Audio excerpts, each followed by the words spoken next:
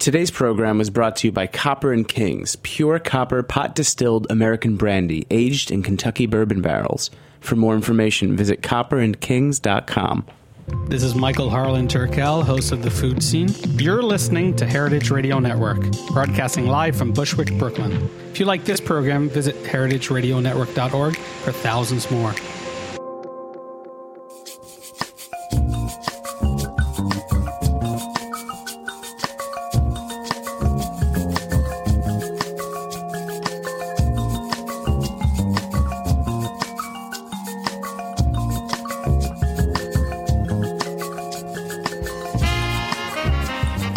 Good evening and welcome to Foment About It on heritageradionetwork.org. I'm Mary Izette. I'm Chris Kuzmi. And I'm Rachel Jacobs. And we're your co-hosts through this weekly journey of all things fermented. Archived on Stitcher, iTunes, and right here on heritageradionetwork.org. Barry, today tastes lovely.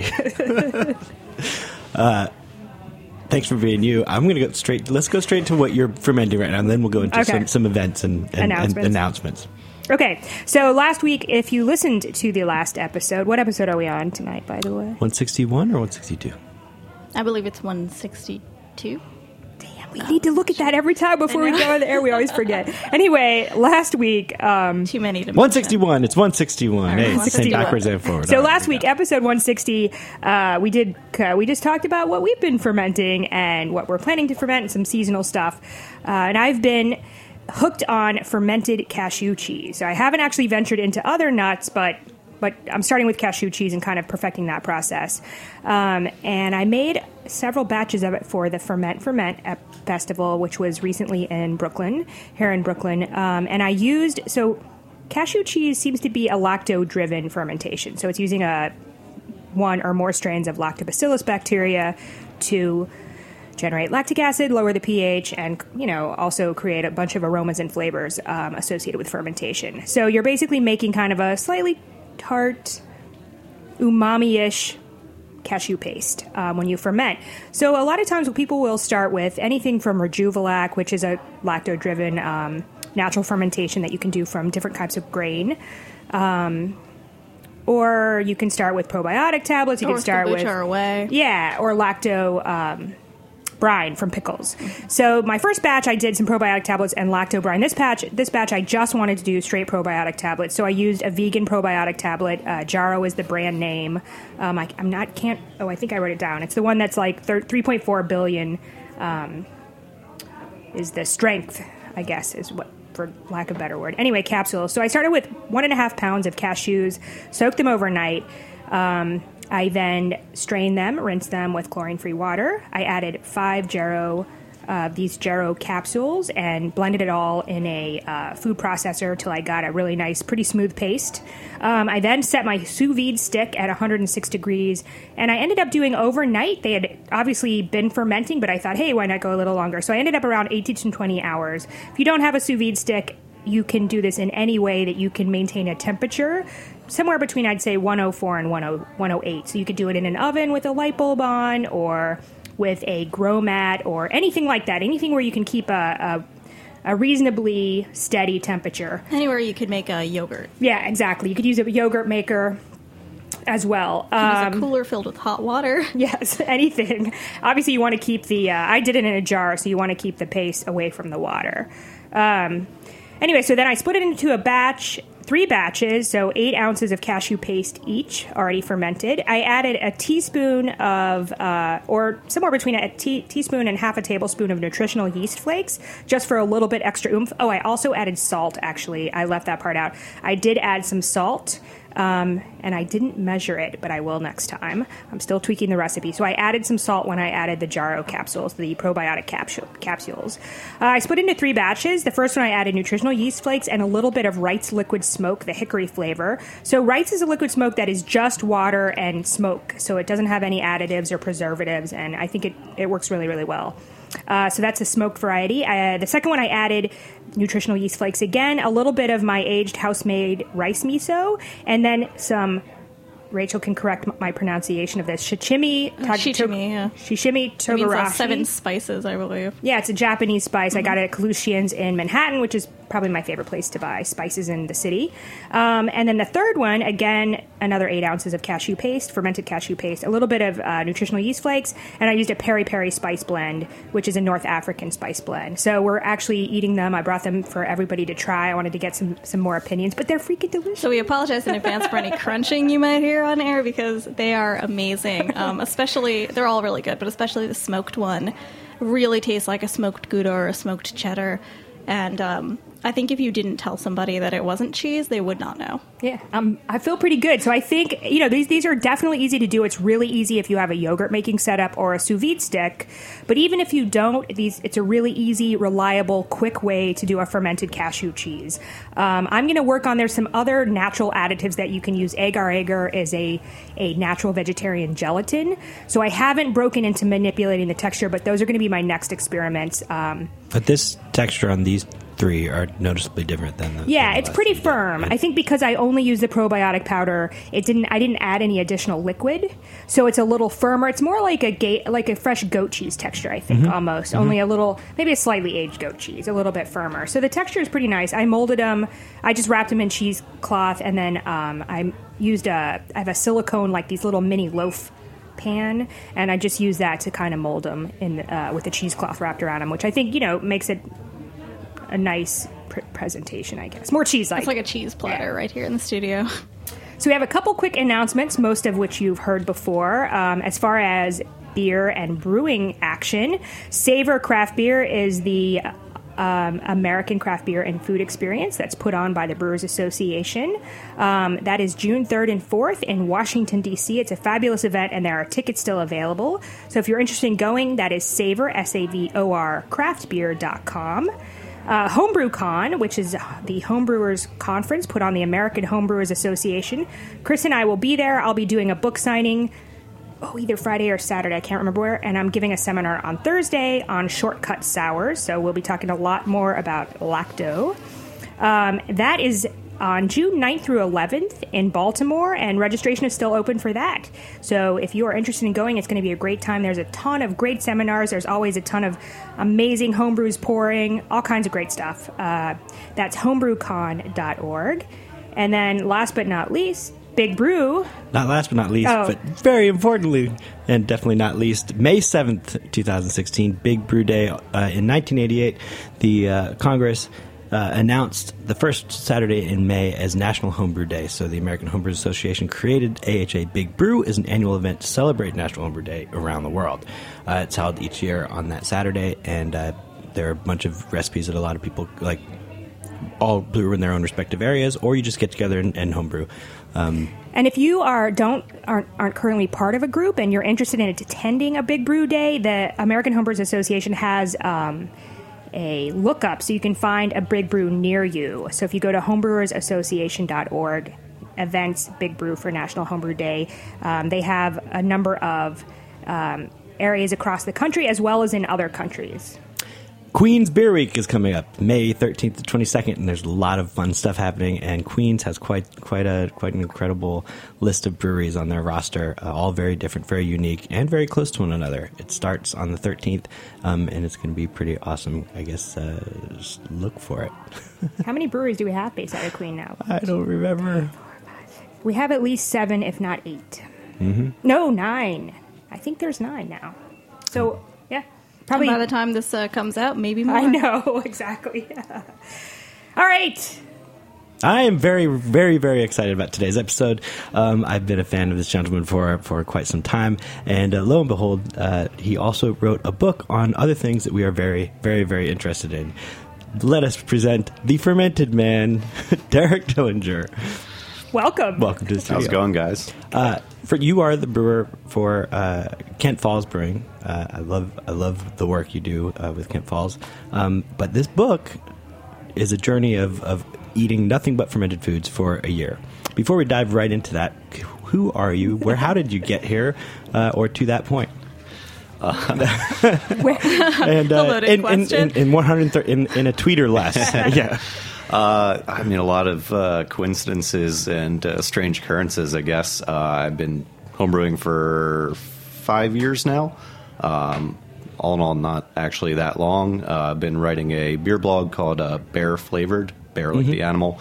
And through that and just getting immersed in the world of fermentation and meeting brewers and other people interested in fermentation, both these things came about, getting involved in Kent Falls Brewing Company and this extreme diet adventure that I undertook for the book. There's really no easy short explanation to that whole backstory. Well, when you started on the adventure for the book, that was around the same time as you were going through a career change to Kent Falls, is that? Yeah, more or less. I was helping run a homebrew shop in Beacon, New York for a little while and trying to explore the world of professional brewing. And just really getting obsessed with the world of fermentation, which led to the idea for the book, which led to me kind of just making this big jump into both realms of things. Mm-hmm. So what was the inspiration behind the book, or kind of the concept of eating nothing but fermented foods and beverages? It started really, really simply, actually, with just this realization that I went to a natural food market and basically just bought a jar of sauerkraut. It was red cabbage sauerkraut, a lot different from the sauerkraut that most people grown up with. Soggy, unpleasant stuff on hot dogs at ball games and so forth. Bought this jar of red cabbage sauerkraut and was reading the jar and how proud it was that it contained microbes and that it contained lactobacillus, which from brewing I knew what it did in the context of beer.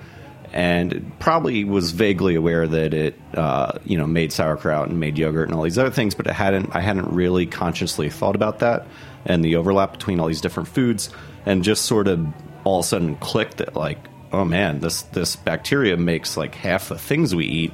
It's like just this, just that one bacteria strain, not to mention fermentation in general. It's kind of all encompassing, and that train of thought just sort of snowballed to where like a few days later, I just kind of had this thought experiment pop into my head where, like, you could probably just live off of fermented foods. I don't know why you try to do that. Like, maybe that's a book idea. But like, it just quickly snowballed into, like, yeah, I mean, that there's that many fermented foods out there. It's that universal that it really, like, it makes up every type of food we could eat. Mm-hmm. So the year of fermentation that you did from all of 2014, correct? 2014, yeah. All of 2014. It wasn't for like any health reasons. What was the purpose of it? So, like I said, that idea kind of sprang out of my mind, and again, by accident, pretty much, it turned into an actual book idea rather than a half-joking thought experiment that I had. I decided to pursue it, and I wasn't trying to rectify any particular health concerns. I didn't have anything in my diet specifically that was terribly wrong that I was trying to address. I was probably, like most Americans, like we're more conscious of what we eat lately, but there's so much conflicting dietary advice. It's hard to balance it all and figure out what the perfectly healthy diet is. But beyond exploring that and just trying to evolve my diet into something better and better all the time, I wasn't trying to address anything in particular. I wanted to use the idea to grab the attention of people who might not be immersed in fermentation already, give them something to latch onto and question, a reason to pick up the book and ask, like, how could you live off of fermented food? So it's definitely a narrative hook for the book. It's something that I want to use to draw on people who aren't going to buy one of Sandra Katz's fermentation guides. That kind of relies on, or that kind of necessitates a little commitment that you're already willing to go home and ferment some foods in your kitchen on your own. You're already sort of at a base level of knowledge of fermentation. I want to go with this book even below that to a type of consumer, type of reader who might just be browsing in Barnes & Noble, knows the word fermentation. They've heard it before. They might not know it extends beyond beer or maybe cheese or bread, and is kind of so flummoxed by the concept that someone could live off fermented food that hopefully they're interested in reading the book, learning more about it. Hopefully they enjoy it, and maybe then move on to buying a guidebook or maybe wanting to make sauerkraut at home. But it's really something that's so important that it shouldn't be relegated to only people who are willing to engage with this as a DIY hobby. It's something even more important than that. Although I will say that as somebody who ferments a lot of different things, that you it's a very interesting book. Like yeah. I thought. I mean, you taste Good, a lot of yeah. things You went a that bit above and you beyond. went a lot of areas, and Right. you made it very relevant. And it is a nice. Yes. There's a story there too. As well I want it as- to be, obviously want it to be interesting for people who do know fermentation as well as you guys who are intermediates, who are beginners. Hopefully, an interesting story, regardless of Right. how familiar Absolutely. you It are. is. It's Absolutely. very anecdotal. It's very personal with your. But you do a great job of also explaining the history behind some of the ferments that you end yes. up getting to, as well as what it means to you and kind of where it applies to your experience, which is deep. It comes from a beer person first. Right.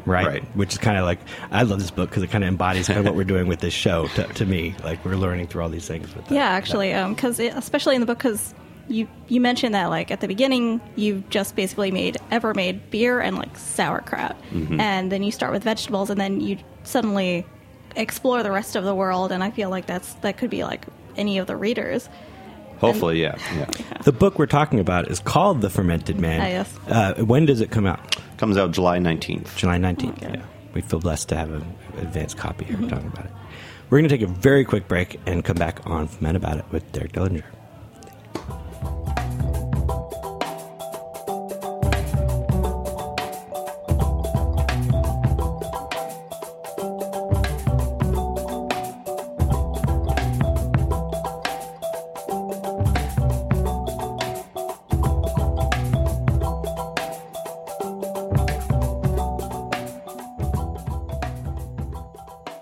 Hey, what's up? This is Jack Inslee, the executive producer of Heritage Radio Network, also the host of Full Service Radio, and I want to talk to you about brandy. I was lucky enough to visit Louisville, and we all know Kentucky is whiskey territory. However, the best thing I had to drink was brandy. I got to visit Copper and Kings Distillery, and they make pure copper pot distilled American brandy aged in Kentucky bourbon barrels, matured with rock and roll. That's right.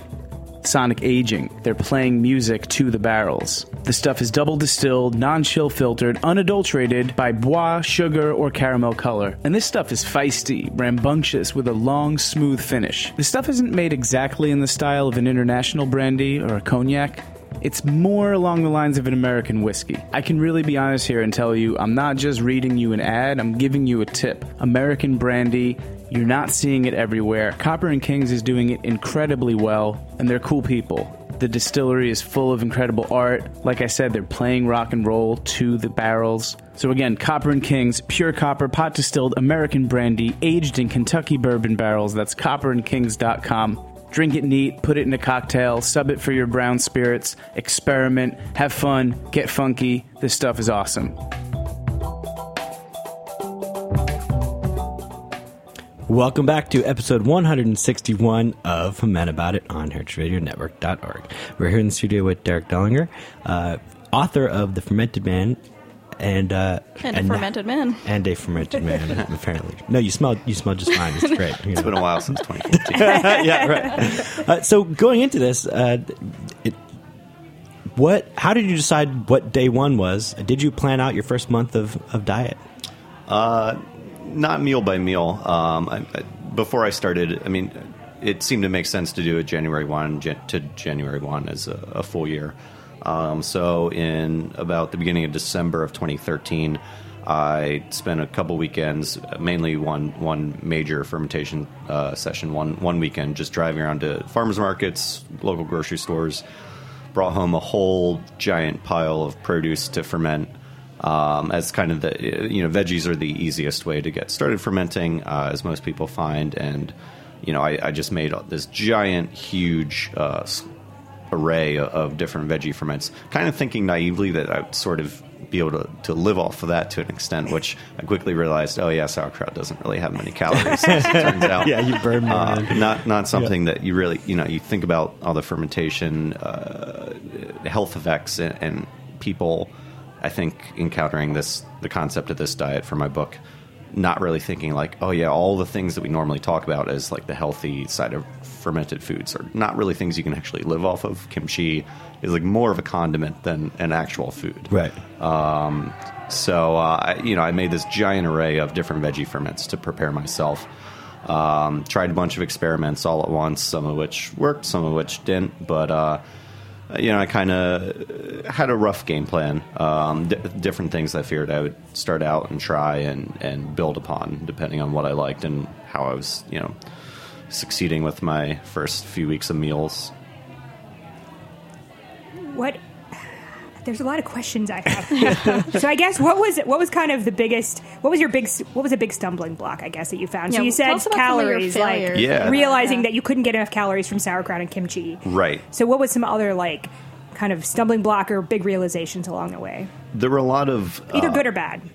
Yeah, there were a lot of mental stumbling blocks. One of the things I talked about in the book that was really interesting from a writing perspective, much harder in having to live through a perspective, is just how going on such an arbitrary, narrow diet rearranges your concept of what a meal is, and how we just in general talk about meals as these kind of assembled, elaborate things that's just built into the human consciousness, as we never really eat just kind of simple. I mean, we do, some of us more so than others, but meals have become more of an elaborate, cooked framework of food rather than just simple things on their own. And with this diet especially, I was eating more just simple things on their own. So bread and cheese and maybe some cured meat, maybe sauerkraut or pickles or olives or something on the side. So covering all the food groups that you would normally eat in a meal, but just on their own, like kind of a platter you would get at a party normally. But, so it's something mentally told me, like, this isn't a meal. Like, you're not eating enough food. When really it was kind of the same thing that I would be eating if I made a sandwich. It was this weird kind of mental rearrangement of conceptualizing what a meal was and eating that same thing over and over, where eventually my mind was like, no, I don't know, this is weird. This is not what you were doing before. Why are you doing this? And I had to adjust into eating just this simpler, stripped down type of diet. And I eventually had to tell myself, like, there's nothing wrong with this. This is the same types of food you'd be eating anyway. And the point is that fermentation can be all types of food. It's just you can't eat it in the same forms that you normally would when you're, cooking with any materials available to you. Right. It's kind of like you're eating those fancy deconstructed desserts or appetizers for every meal. Right. It's kind of, what you would think of as appetizers or, again, like kind of party platters or, the type of appetizers you get at a fancy Italian restaurant or something for every meal. But, it's actually not really a bad thing, I don't think. I think there are some merits to eating simpler. I think that could be a good thing overall for people to embrace more in their diets, is just eating things that aren't so elaborate, that are like good core fundamental foods and just their inherent state without worrying so much about preparing these elaborate dishes out of them. It kind of forces you to eat less and just eat more true to what the foods are by themselves. Right, what they're meant to be. Yeah, you're eating more kind of thoughtfully. Right, too. Exactly. Yeah, cool. And it's also easier. Spend like a whole week camping in Vermont in the fall and just kind of pulling foods out of a cooler, or just eating some bread and some butter and cheese, and it's kind of nice not having to think about preparing food either, just eating these simple things on their own. True. Yep. Yeah. In the book you mentioned the theory of three simple complex foods.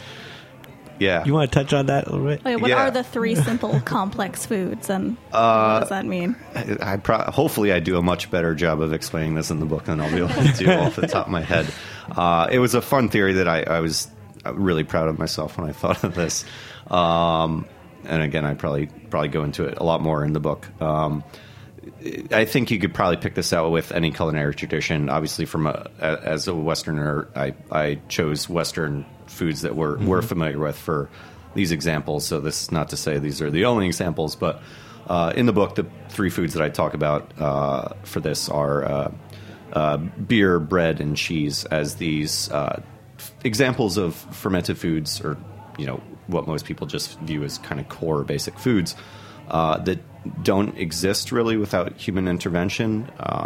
Other fermented foods are just kind of themselves in a slightly altered form. Sauerkraut is just cabbage that's been allowed to ferment, which is something that can happen in nature, without human intervention. Beer, bread, and cheese, they can't exist without human intervention. They're all kind of engineered, and microbes take the engineered, altered form of their roots and then again transform them into a new fermented state that kind of requires these multiple layers of the microbial world, the human world, all working to achieve these very elaborate foods that are, we think of them as very simple, and that they are these kind of core, simple, pure, essential foods that have these really nuanced, complex flavors that I think are partially due to their sort of artificially engineered state. Right. I think you don't get from other even fermented foods, right. Because there's so much elaboration that has to happen for these foods to even exist in the first place. Right. Right. What was one of your most challenging fermented foods to eat? Like that one thing. We all have them. We all have things that we've tried and we will never go back to. What was it for you? As far as like, and it could be in the book or anything since, like in the whole world. Mm-hmm. I mean, there are a lot of things that I really wanted to make work, and that weren't necessarily horrendous, but that just weren't quite cutting it. A lot of veggies that I wanted to be able to eat, veggies and fruits, I guess. They just take a weird, certain things take a weird texture when you ferment them, and you want to embrace that fermented version of it, and it's just not quite doing it for you. Especially if you had them in another right. form. Like I love radishes, and they just get kind of soggy and a little weird when you ferment them. At least in my experiences, I've never had anyone else's fermented radishes, so maybe I just suck at them. And I kept trying, I kept thinking, if I can master some kind of really simple, like lacto or something fermented rice and bean dish, that'd be such an easy core food that people live off in college anyway. Something real simple like that, and same thing. It just would take this weird, unappealing texture that I couldn't quite get into that much. Yeah. I'm trying to think. Mary and I are headed to Iceland, and I hear you went there, and I'm surprised that maybe the shark is not on your list. Well, that's a great point. I would probably try the shark again. Yeah. I would say there are things that I hated. I wouldn't even say I disliked the shark. It was an interesting experience. Probably the worst thing, the one thing I could never eat again, would be Chinese century eggs. Oh yeah, based on the appearance and the texture of them. They take on this geode green appearance, and the yolk is just this. It looks like. You said it was something out of H.P. Lovecraft. H.P. Lovecraft, it's about to hatch an elder god. Yeah, that just based on the lingering visage of it burned into my brain. I started gagging when I was chewing it. So that then compared to a few months later, I went to Iceland. I wanted to end the year with the craziest ferment that I could think of. And if you do some reading or look into the world of fermentation for very long, you'll pretty much come across a few different things that people ascribe as the craziest ferment they can find. And Hakarl, Icelandic rotten shark meat, kind of breaks out of even that, as a lot of celebrity chefs have pinned it as the worst food in the world, the smelliest thing they've ever eaten. Right. It gets all these it gets all these hyperboles attached to it. And I thought, okay, that has to be it. One, who can turn down a trip to Iceland? I wanted to go there anyway. Yeah. Two, it looks like the craziest fermented food I can find anywhere, so perfect. I need to end this crazy epic diet with a crazy epic trip to this northern barren wasteland where this one guy is hanging these dried dead sharks out in a shack behind his house. That's exactly the story we had before. Yeah. There's a couple people that there's 4 or 5 producers of Hakarl in Iceland, but the Bjornenhofen, please forgive me if I butchered that pronunciation. I think that's it. Something close to that is this shark museum that the country has designated as kind of the place to go. It's a little museum, this guy's house, basically, where he makes the shark out back. So it's kind of, if you want to find true rotten shark meat, that's the best place to find it. In the world. In the world. Not that you'll find it much outside of Iceland. So yeah, I ventured up there during a sideways sleet-blowing Arctic gale. An avalanche blocked off the road. It was as epic as I could possibly have. It does, I think, because you really get a sense of why they had to eat this to survive 400 or 500 years ago. It was just sunny and beautiful and 23 hours of daylight. You're oh, it's not that bad here. going in the winter, you're like, oh yeah, you're not supposed to be here. I get why they were really desperate. This is not meant for human beings. Beautiful country though, it's awesome. And the rotten shark meat is, I don't think as bad as people make it out to be, but I say that because I think everyone should have to try it. We might go to the place the cafe that you went to first, because I know that's Cafe the Loki. easiest way Yes. to go, and I had already read about that online. Beginner shark so meat, though. yeah, It's not yeah. quite the We'll same. be in there real quick now, kind of thing. Yeah, that I actually. I think if we were going for days. longer, we would be Yeah. tempted to go to the Shark Museum if it's open. Okay. But we're only Oh. going for a few days, so we might just go to the beginner shark. I actually like that one. Like legitimately Liked that it, that right. version. Yeah, tasted. I'm okay like with cheese. training wheels before. Yeah. Yeah. It was cheesy. It was good. Okay. Yeah, I would eat that again. Right on. Awesome. What you have recipes in the book too. So do you still outside of beer? Well, let's talk a little bit about what you're doing at the brewery and kind of what your brewing philosophy is. You do a lot of interesting things. Your blog is super interesting actually as well. Thank you. You do a lot of experimental kind of things. So Yeah, I mean, I think the levels of interest certainly begin to overlap as you get into fermented food. Fermented beer can't help but cross over. So a lot of my brewing philosophy and a lot of my efforts at Ken Falls Brewing Company have been into the funkier, what beer people call farmhouse style beer typically. So trying 3 or 4 different methods of brewing with wild indigenous yeast and bacteria to the farm. There's a yeast culture, yeast and bacteria culture I have going with microbes that I cultured off of squash from the farm. Basically just started fermenting squash in the fall and then pitched those into a beer and just figured that the microbes from the squash they seemed to be conducive to a beer environment based on the pellicle they formed. So I just threw them in, let them go, decided to see what would happen, and that's going really well. I have a culture going from basically I walked around the farm with a jar and just threw a bunch of bark and squash blossoms and flowers and bees and things into the jar, let that go, and then also just pitched that into beer. Okay, so you did like a starter with. I did a starter, wort? basically decanted off all Okay. the vegetable matter, took the dregs at the bottom, and then pitched those dregs into beer wort and grew that up. And that's actually been going in barrels for over a year now. I think we are actually packaging that beer tomorrow, as it happens. And have you sampled it? Yes, yeah. It How's it came out tasting? really nice. Yeah, like nice, complex, aged, sour, wild ale character. Really cool. Cool. Yeah. I didn't get to. I didn't get through the entire chapter, but the chapter when you first did that, while they were planning on getting their brewery together, you took some apples, threw some of the hops because they're growing hops also on the there farm, were hops right? in it. Yep. You threw the hops into this jar, and then within relatively few hours, you saw some movement in there. Yeah, and it what turns was it, out actually? I thought I had cultured the most aggressive microbes in the world. I saw this jet of bubbles In a way, rising it out of was. the bottom.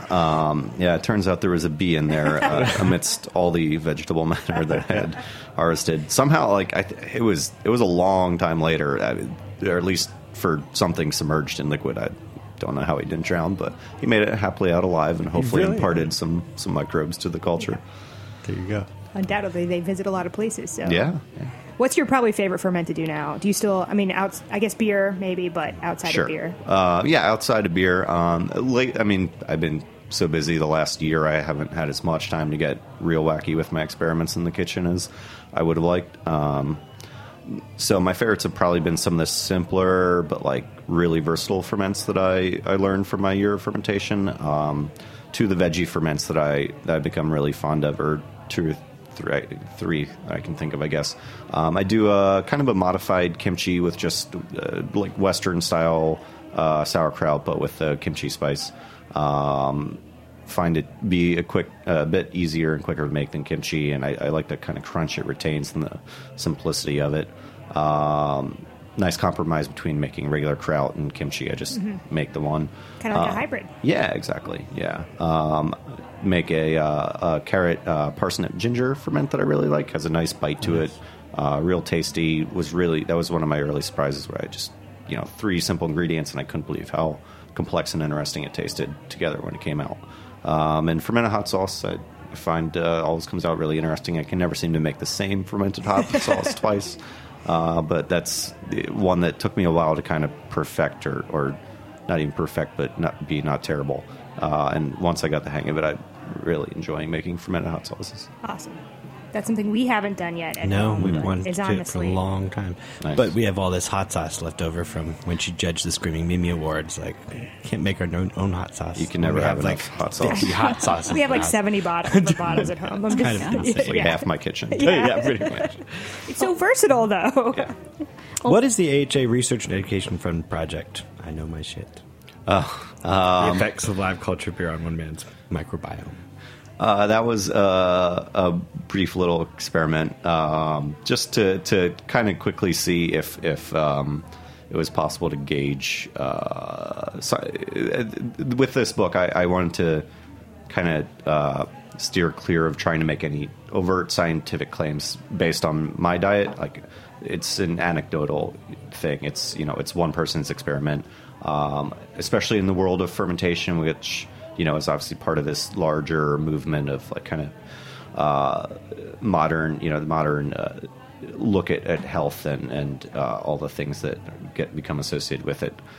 There can be a lot of wild claims associated with fermentation a lot of times. I got nervous about trying to say anything too scientific based on my diet. I wanted to keep it more educational and informative, and hopefully entertaining. We did do a brief experiment where I brewed a beer, and my friend consumed beer with just a single yeast culture, I believe, for 2 weeks, and then like more of a probiotic live culture with bacteria that you'd find in something like kombucha or something. For another couple of weeks, we tested his microbiome with this one service that you can send in samples, and they'll analyze what microbes are in your gut. You get the results back, and you can see what changed. It's much harder to parse apart what those changes actually mean. So he did some analysis, and there's no real conclusions that we've been able to tweak out yet. So you were sending stool samples for this? Yeah, whole thing, right? yeah. Gotcha. But that's cool because you publish it on. It's published on the AHA Yes, website. you It's can- available. You can Google it. It's available for anyone to download and Right. look at. And it was a cool. Did you guys use their research and grant program? Yeah, I believe yes. They do some cool. There's some really interesting stuff that comes out of that. But anyway, it's cool because it's. I think Yeah, I forget what the. It's a neat little I guess it's under. Is it really under? I know my shit. Yeah, Yes. it says I know my shit. Yep. Okay, I know my shit. Yeah. Okay, so I guess that's how you find it by Yeah. Googling it. Yep. It is. It's certainly an interesting read. Yeah, it was in Zymergy. Yeah, no hard conclusions Right. based on that. Like, it was kind of cool to Soft see. stool only. Right. Yes. It was cool to see the changes that you could create with just a sudden shift in diet like that. But again, nothing that you'd be like, oh, well, this is how you should lead your life, or Right, this is right. what you should eat. Right. Yeah. Nothing that drastic. Yes, there are a ton. I mean, if you were interested, there are a ton of interesting studies that are ongoing right now. There's a lot of opinions are changing about, obviously, just diet in general. Everything from gluten intolerance to preservatives fat being good for to our microbiomes, both on our skin and inside our body. So there's a lot of research out there right now that's ongoing, and it's going to be interesting to see what happens. Are you still heavily active with bear flavored? I try. Yeah, it's been Pretty about busy with a like lot of one post stuff, a month lately. Yeah, I'm hoping to be a lot more active this year, and especially want to, help people engage with the book through that too. So I'm going to try to start. I've been kind of in a lull, biding my time to start building up some posts of recipes and other things to kind of share things from the book with people. That's bear-flavored.com. Bear, like the animal-flavored.com. And yeah, a lot of ideas that I have for, bringing people into the world of professional brewing, not just home brewing, that I just haven't really gotten time to write yet. Awesome. But, And that's something that lots of homebrewers are interested in. yeah, I So. think so. Yeah, Can people pre-order your book currently? they can. Yeah, it is on Amazon. You can search for The Fermented Man on Amazon, and I'm sure you can pre-order it with your local bookstore, which is probably an even better idea. Please go in and request it from Yeah. them. Let them know Yeah. it's on it's on your radar, and it should be on their radar as Also, well. no matter where you get it, it helps every writer if you can write a small little review on Amazon. So when you get it, get him those stats. Good review. Yeah, good. Yeah. If it's a bad 1 star, I mean, you don't have to then. But I'm sure it'll be a good review. It's a great book. It is a great book. It's really, Thank really you. fantastic. Yeah, thank you so much for joining us in Thank the you for having studio. me. If you're going to be in Philadelphia this next week, we'll see you at the National or at the Craft Brewers Conference. I'll be there for Some a couple of days. us. Some one third of us. I'm very excited. I'll have a couple of nice interviews from that. Also, if you're going to be in Iceland next Sunday, I'm playing a jazz performance at the brewery. I'm very excited about that. I'll be playing some jazz at 8 o'clock at the Bryggyan Brewery, Bryggyan Brewery. So come have some beer and some jazz music. Yep, and we're going to pack as much as we possibly can into 4 days in Iceland. We're definitely going to eat as much. I'm going to eat as much skyr as I can from as many different places. So we'll have an Iceland report when we get back as well. Yep. What are you going to do, Rachel? While you guys are gone, Hold down the fort. I'm going to hold down the fort, and I'm going to eat all of the cashew cheese you've left behind. There you go. Also, I will say that we did, Chris and I got to attend a very special beer camp across America press preview. So Sierra Nevada has done a collaboration with 30 different breweries. It was broken into 6 different regional teams. So 30 breweries outside of Sierra Nevada were involved in this from all over the country. It was a very extensive process that started, I think, last June or July, and they did 6 different collaboration beers. We got to try all of them. They were fantastic. I know that bars there are special designated bars that are going to be pouring them on draft, I believe, this Friday, like Arrogant Swine is one of them. Yep. I don't have a list. You could probably find it on their website. They're going to be doing a series of festivals. Anyway, we got to speak to Sam Caligione, who was one of the regional team leaders, as well as Brian Grossman from Sierra Nevada. So we have an interview from them that will be playing probably next Monday, but definitely in the next 2 or 3 weeks. And the beers were great. So there's a limited number of these 12 packs. A lot of the profits are going to be going to charity. So it's a super cool event, great liquid. So keep an eye, super cool project. Keep an eye out for those. That's right. Derek, thanks again. Yep. Much love. Foment about it.